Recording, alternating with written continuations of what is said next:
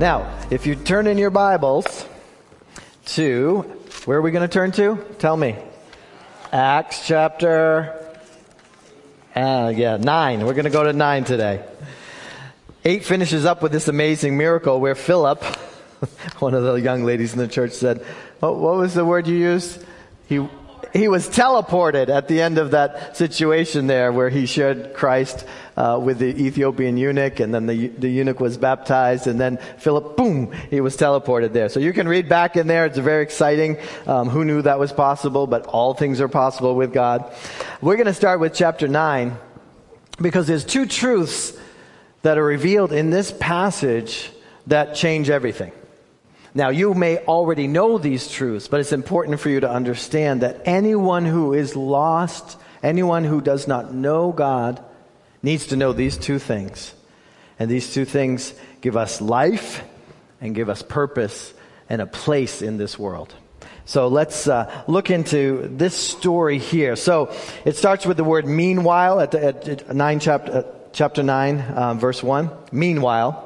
So in other words, we're going to change the scene here. It's like we change the channel or we flip the chapter. We're starting into something new.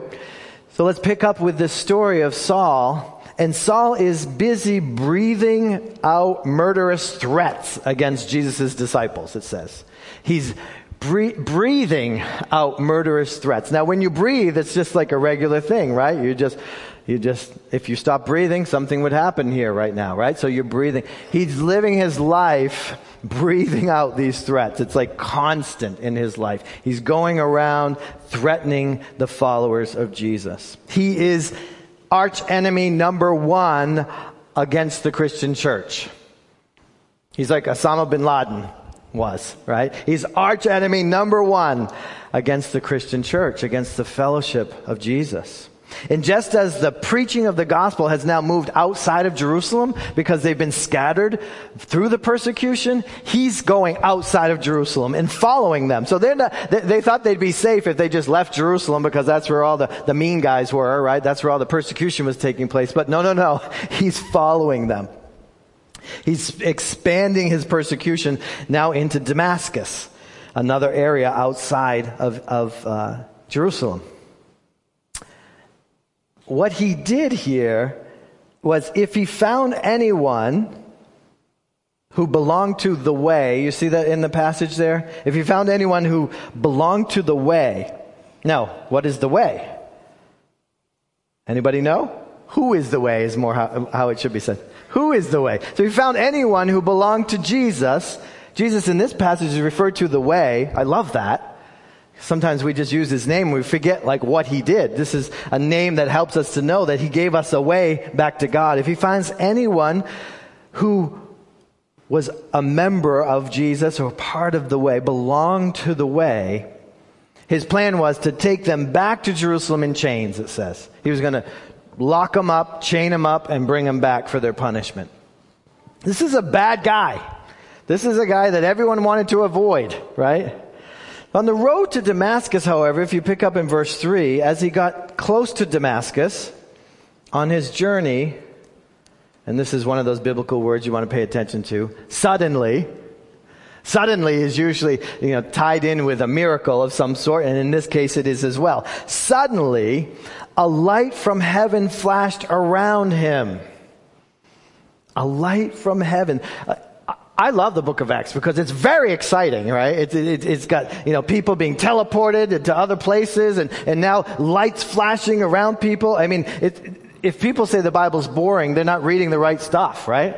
They're not understanding that this stuff really happened. So suddenly this light from heaven flashed around him. Now, light is an image that we use for God.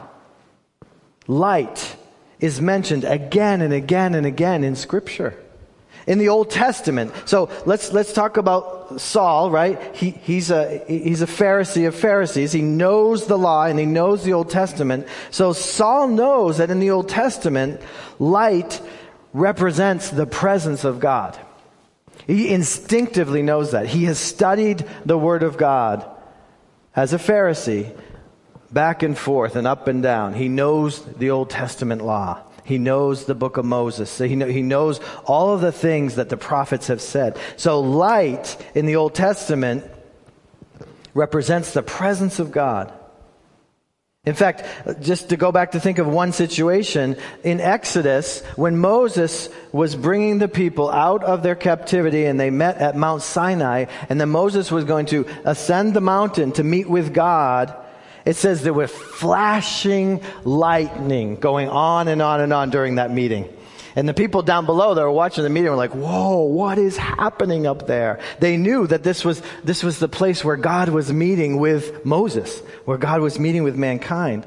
So Saul knew this. This is why he responds the way that he does. Before we move on, I just want to read you part of a psalm, in Psalm 144. It's beautiful, and it talks about light. Psalm 144, verses 5 and 6. It says, part your heavens, O Lord, and come down. Send forth lightning and scatter your enemies. Reach down your hand and rescue me. A great passage to sit and meditate on and let God comfort you with his power. Because he has great power. We often as believers, as New Testament believers, we're very, very tuned into his grace and his mercy. But God is powerful. He is the power of the universe. So when you see something like lightning, it should remind you of the power of God. That's a small little piece of the power of God. But God is powerful. So Saul is instantly, suddenly in this thing. It's just happening, right? Then a voice says, continue with me. Then a voice says to him, it's funny that it says a voice. It says he fell to the ground and he heard a voice say to him, Saul, Saul, why do you persecute me? Why do you persecute me? Now, it's interesting because Saul sort of presents like he understands that he's meeting with God here. But he is unsure of one thing. There's a point in the story that he's not quite sure about the identity of God. Look what Saul says in verse 5. Who are you, Lord? So he's recognized that this is God kind of in general, like many people do. If you ask Americans, you ask people even around the world, do you believe in God or a God? They'll say, yeah, I believe in God. There's got to be some intelligent life out there that did this and did that, right? The intelligent design theory, right? There's got to be somebody. So yeah, I believe in God. So Saul's response is a little bit like that. Who are you, Lord? Who are you, Lord? Who are you, God? Great question. Good question because it gets answered. In verse 5, I am Jesus who you are persecuting. I am Jesus who you are persecuting. This is where we want to slow down.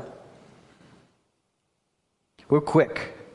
Especially those who've been in the Word for years and years. We're quick. We know where this story is going. But don't jump so quickly. Slow down. When asked, who are you, Lord? Jesus answered, I am Jesus, whom you are persecuting. This is groundbreaking stuff. We've heard it a lot of times. If you're part of the church, if you're a biblical believer, you've heard this a lot of times. But this is groundbreaking stuff. This is major stuff. So we don't want to rush past and say, oh yeah, I know that story. When's you going to get to the point? This is the point. This is the point. Jesus is identifying himself with the people who Saul is persecuting. Because we know that, if you know the Gospels, Jesus has already physically left the room. He's already gone up to heaven. He's sitting at the right hand of the Father, interceding for us, Scripture tells us. So Jesus physically isn't there. But Jesus physically is there.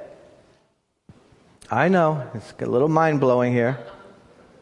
Jesus as the one God-man who came, it was born in Bethlehem, who did the ministry, who died on the cross, that Jesus in that body, it's not there. But Jesus in another body is there. Get it? Get it? This is groundbreaking, if you get it. Jesus is in his people. So when his people are being persecuted, he's being persecuted. Get it? He's not separating himself one tiny centimeter or millimeter or whatever those things are called. He's not separating himself one bit from those who have put their faith in him. Those who have been born again of the Spirit of God. He is them.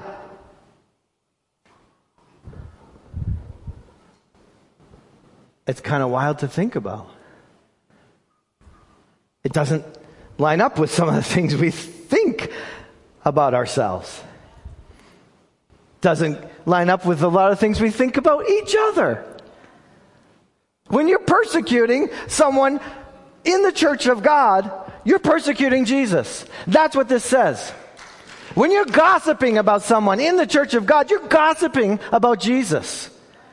When you're mad at somebody and holding a grudge against somebody in the church, the true church, the spiritual church of God, you're holding a grudge against Jesus. Hello? I get goosebumps. Okay, tread lightly. Tread lightly.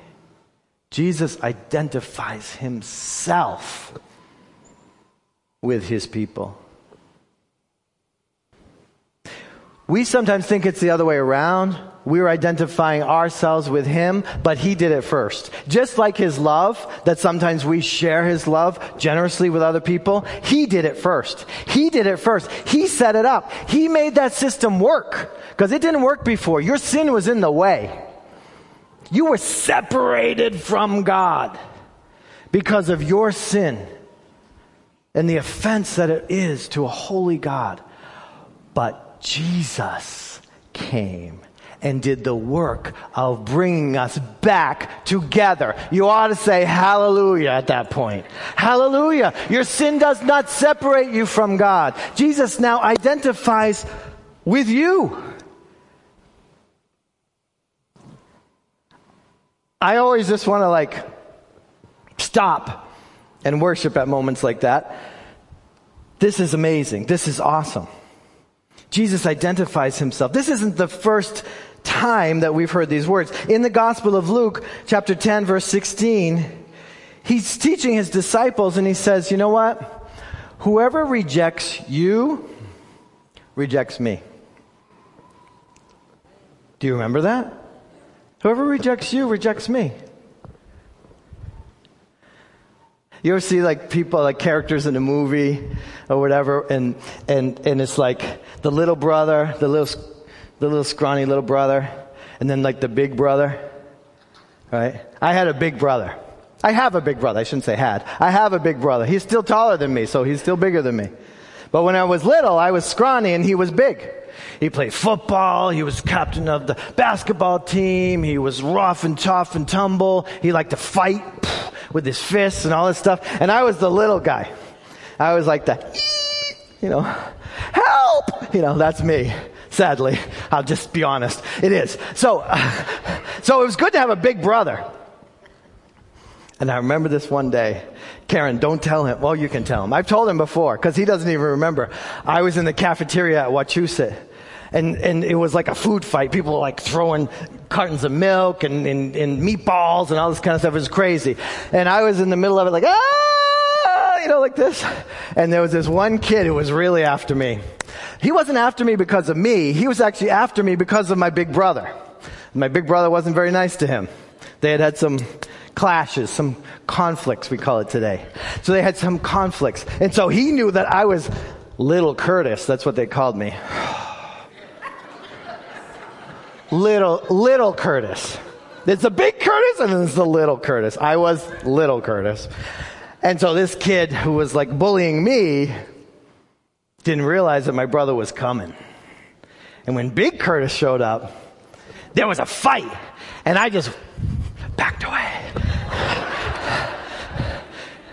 Because big Curtis took care of the bully. This is what Jesus is like for us. He identifies with us. We're like little Jesuses. And he's like the big brother who says, you messing with him, you're messing with me. You mess with him, you're going to meet me. Right? That's what's happening here. This is why it should give us goosebumps. We should be full of praise because honestly, I don't care how big and rough and tough you are, you're not bigger than Jesus. You're not strong enough.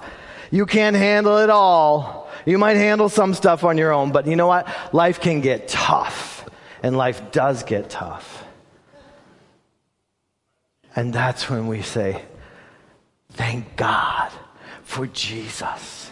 He's my big brother. He comes in when the battle gets rough. He comes in and he takes over the battle for me. The battle belongs to the Lord, not me. He defends me. He's my stronghold. He's my fortress. He's my shield. He's my deliverer. That's why we sing these songs. We're trying to get this deep inside of us. Because when life gets tough, when it starts bullying us, we can't handle it. We can't. It's too hard. We weren't actually made to handle it. God didn't make us to handle the world. God didn't make you. I know sometimes you think you're the queen of the universe or the king of the world, but you're not. You're not. You're like crazy in your head if you think you are. There's only one God, and He's the king of the universe. He's the king over all the earth. And we are tiny, little ones that He loves and protects. And He loves to protect. And this, just pausing and thinking about that, should fill your heart with confidence, with peace. You don't have to fear. You don't have to run and be afraid. You can stand in Christ, fully clothed in Christ, with the armor of God from head to toe, and know that God's got you. God's got you. He will defend you. He will deliver you. He will help you. It might be tough. He might make you, do some of the work, because there's sometimes work to be done in us. But He is your helper. Realize this. Church, realize this. Now, Saul, there's two things. I said there's two truths here that Saul realizes all of a sudden in this lightning flashing, fall to the ground, kind of like, who are you, Lord, type of situation. The first thing he realizes is that God is Jesus. Jesus is not like junior God. God is Jesus, and Jesus is God. And this, for a good Jew, a Pharisee of Pharisees, Paul calls himself, was mind-blowing. Jesus, that guy we crucified on the cross and put in a tomb, the one that there's rumors that he wrote, He is God? He is God.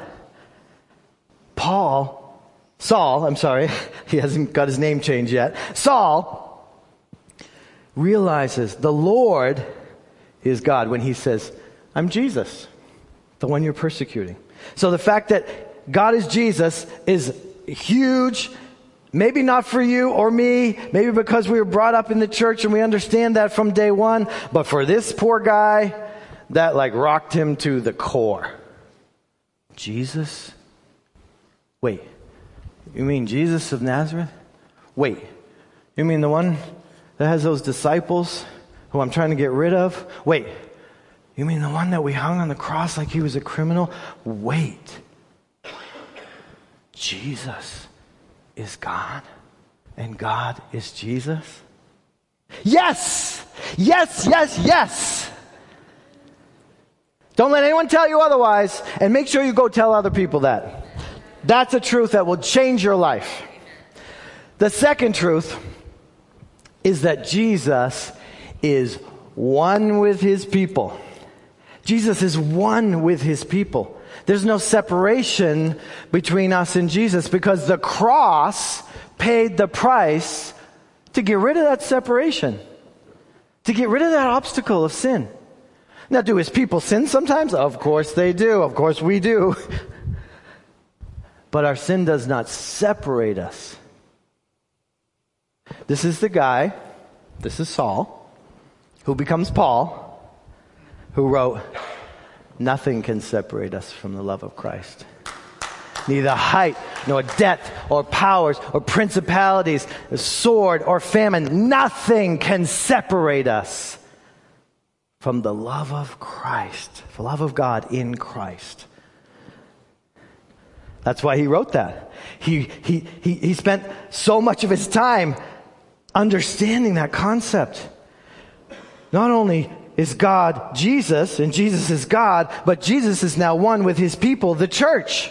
He's one with the bodies of those who are following him by the way, because he is the way. He went from being abstract, like somewhere out there at a distance, to he inhabits his people. He lives inside of his people. And he's multiplying every day because people are being saved every day. And so even though I'm persecuting them, I'm trying to put them in prison, I'll never get them all in prison because by the time I put them all in prison, the prison guards become a Christian and now I got to put him in prison. And then pretty soon, like his family's a Christian and then the next family's a Christian. And more people are identifying as Jesus. And Jesus is identifying with them because they are the people of God. They are his people. This is scandalous. This is killing Saul's mind and everything that he believes because it's so scandalous and radical of a change. These two simple, but not simple, things. The shared life of Jesus is still found in human flesh. You know that passage in the beginning of the Gospel of John where it says, the Word became flesh. Does anyone know the next words? Excuse me? And dwelt among us. Dwelt means lived, right? The Word became flesh and lived among us. Now, this is what blew my mind. I'm a good church boy. I know the story of Jesus being born in the flesh of a virgin and living his life. I know that. You know that. Hopefully. But if the Word became flesh, and now Jesus says, you're persecuting me, these other people in the flesh, then the Word is still flesh and dwells among us. Do we even recognize that? Do we even pause long enough to acknowledge that? God lives in us, with us, around us and before us, behind us, under us, over us. God is in his people and his people are in him. This is huge. When he says those words, I am Jesus who you are persecuting, in verse 5, this is huge. Because what it says is that Jesus, who we know he has ascended in that one physical body he was using, is now in multiple physical bodies all over the earth. Because you are representing Christ everywhere you go. It's hard to believe. Because you know yourself. You know sometimes you get grumpy. Sometimes you get nasty. Sometimes you don't tell the truth. Sometimes you gossip about your pastor. Sometimes you gossip about each other to your pastor. It's all kinds of ways that we miss the mark. But nothing can separate us from the love of God in Christ Jesus. Nothing.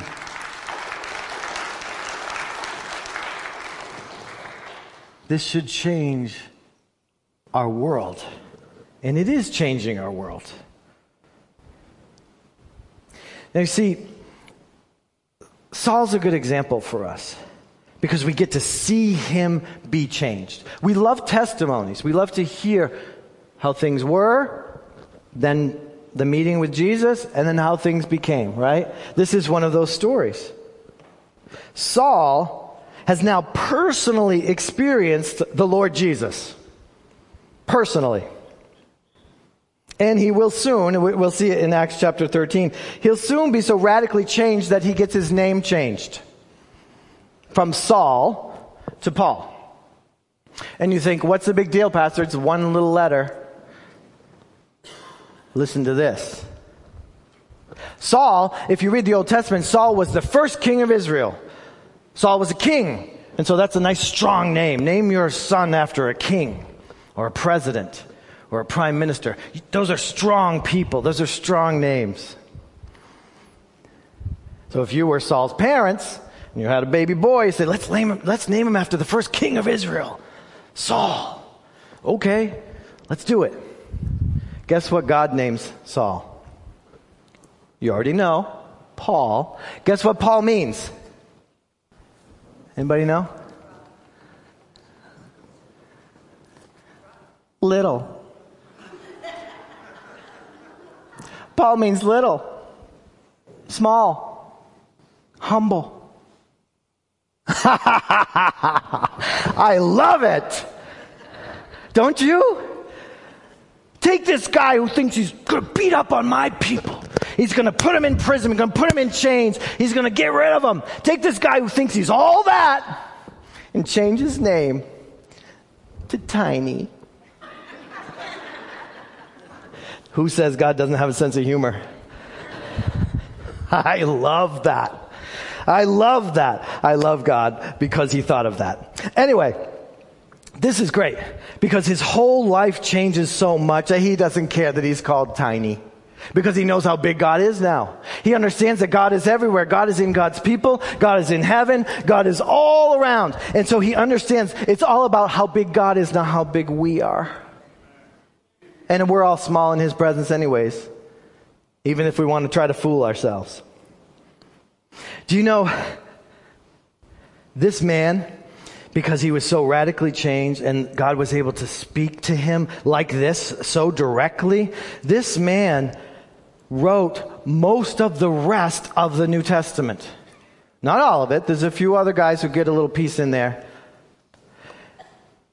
Luke, the physician, he wrote the most words. He wrote 37,900 words in the New Testament because he wrote the Gospel of Luke, which is a long gospel. It's got a lot of detail in it. And he wrote the book of Acts. That's it. But that adds up to, if you want to do the word count, 37,932 words. Paul comes in second. So there's all these other disciples. Peter, James, John. All these other disciples. Paul writes 32,408 words. Just a little less than Luke. God used him mightily because these two truths changed everything for him. They changed everything. They changed who he thought he was. They changed who he was going to live for. They changed everything. And the Holy Spirit inspired him to write to the church. He wrote letter after letter after letter. That's why it's Ephesians and Philippians. These are the churches in Ephesus, the church in Philippi, the church in Colossae? Wherever. Colossians. What is the name of that place? Colossae? Colossae. Yeah, just got to put the accent where it belongs. Anyway, these churches are the churches that Christ identifies himself with. Remember, Christ and his people are now one. This is huge. So let's dive into this. We have this slide, and it's just going to kind of highlight some of what I'm going to say here because I have a few minutes left before I invite the worship team up. I want you to see this. The Bible uses an amazing number of terms and expressions and images to reveal this reality of our oneness with God. It's called oneness with God through Christ. He made us one with God. Our sins have been forgiven. The Apostle Paul, Saul in today's story, he can't stop talking about it. Look at these things that he says. Here's just a few examples from the books that he wrote in the New Testament. Believers are created in Christ. Nope, first slide. Go back to the one before that, Alvin. Believers are created in Christ. They are crucified with Christ. They are buried with Christ. They are baptized into Christ and into his death. They are united with Christ. They are resurrected with Christ. They are seated with him in heavenly places. Christ is formed in believers. He dwells in our hearts. It's amazing. The church is the body of Christ. That's what we refer to it as. Christ is in us. Christ is in him. We are in him. The church is one flesh. The believers, they gain Christ because they're found in him. Also, in Christ, we are justified. We are glorified. We are sanctified. Those are fancy words, but they're good words. We're called by him and we are made alive. We are created to be new. We are adopted. We are elected by Christ. That's just from what Paul wrote. A few of the things that Paul wrote. Because this thing just got traction inside of his mind. He's like, wait a minute. Then that means this. That means that. That means we're elected. That means we're one. That means we're made new in Christ. That means we're alive in Christ. That means we're found in Christ. That means we're sanctified in Christ. That means he called us in Christ. That means we have gained Christ. Paul goes crazy writing about this. Because the Holy Spirit knew this was going to get him. This was going to get him to understand who God is in us now through Jesus Christ. We got to do that work. We got to put ourselves in that flow. You know, C.S. Lewis, famous author, famous Christian author, he calls the incarnation of God, the Son, the central miracle of Christianity. The central miracle of Christianity. That's a bold statement. The incarnation means to be made flesh. That God could bring himself down to this level and impart himself into our lives. But C.S. Lewis is right. If you think about redemption and restoration and recreation and the reconciliation of sinners, this is the central thing that we understand and believe. Without ever ceasing to be fully who God is, he is fully identifying himself with us. Now you would think he would have to just say, oh, I'm not God anymore. I'm just going to go down there and be crazy like them. But he's able to be God and stay holy through his Spirit in his people who are not quite holy yet, but are being made holy as we walk with him, as we get to know him. The principal reason underlying all the other magnificent reasons that God the Son united himself to our humanity is this, that by the Holy Spirit we may be united to Christ and enjoy knowing our Father in heaven forever. This is called eternal life. That we may know you, the only true God, and Jesus Christ whom you have sent. John 17:3. That we may know our Father. Some people think, oh, I want to become a Christian so I don't have to feel guilty. I want to become a Christian because they're such nice people. No. The reason you should become a Christian is so that you can know your Heavenly Father. That is the ultimate blessing. If you remember, at the beginning of the year, we went over our Holden Chapel purpose statement together. Because I want you to see how central this is. The purpose statement that they came up with in 1976, and we're we're dusting it off and trying to get back into it. The purpose is to grow together as a church, ever moving forward toward into wholeness in Christ. For ourselves and for others. By knowing Him better and by better making Him known. That's why we gather. That's why we do what we do. Christ's union with us is a profoundly real and intense intimacy that we have barely scratched the surface of. And my challenge received from God to me and to you is that we need to start scratching more of that surface. We need to start getting to know Him better. Understanding that our union with the living Christ is the essential truth to our new life and to our eternal existence. Life now and life forever has to do with you knowing Christ and Christ identifying Himself with you and through you.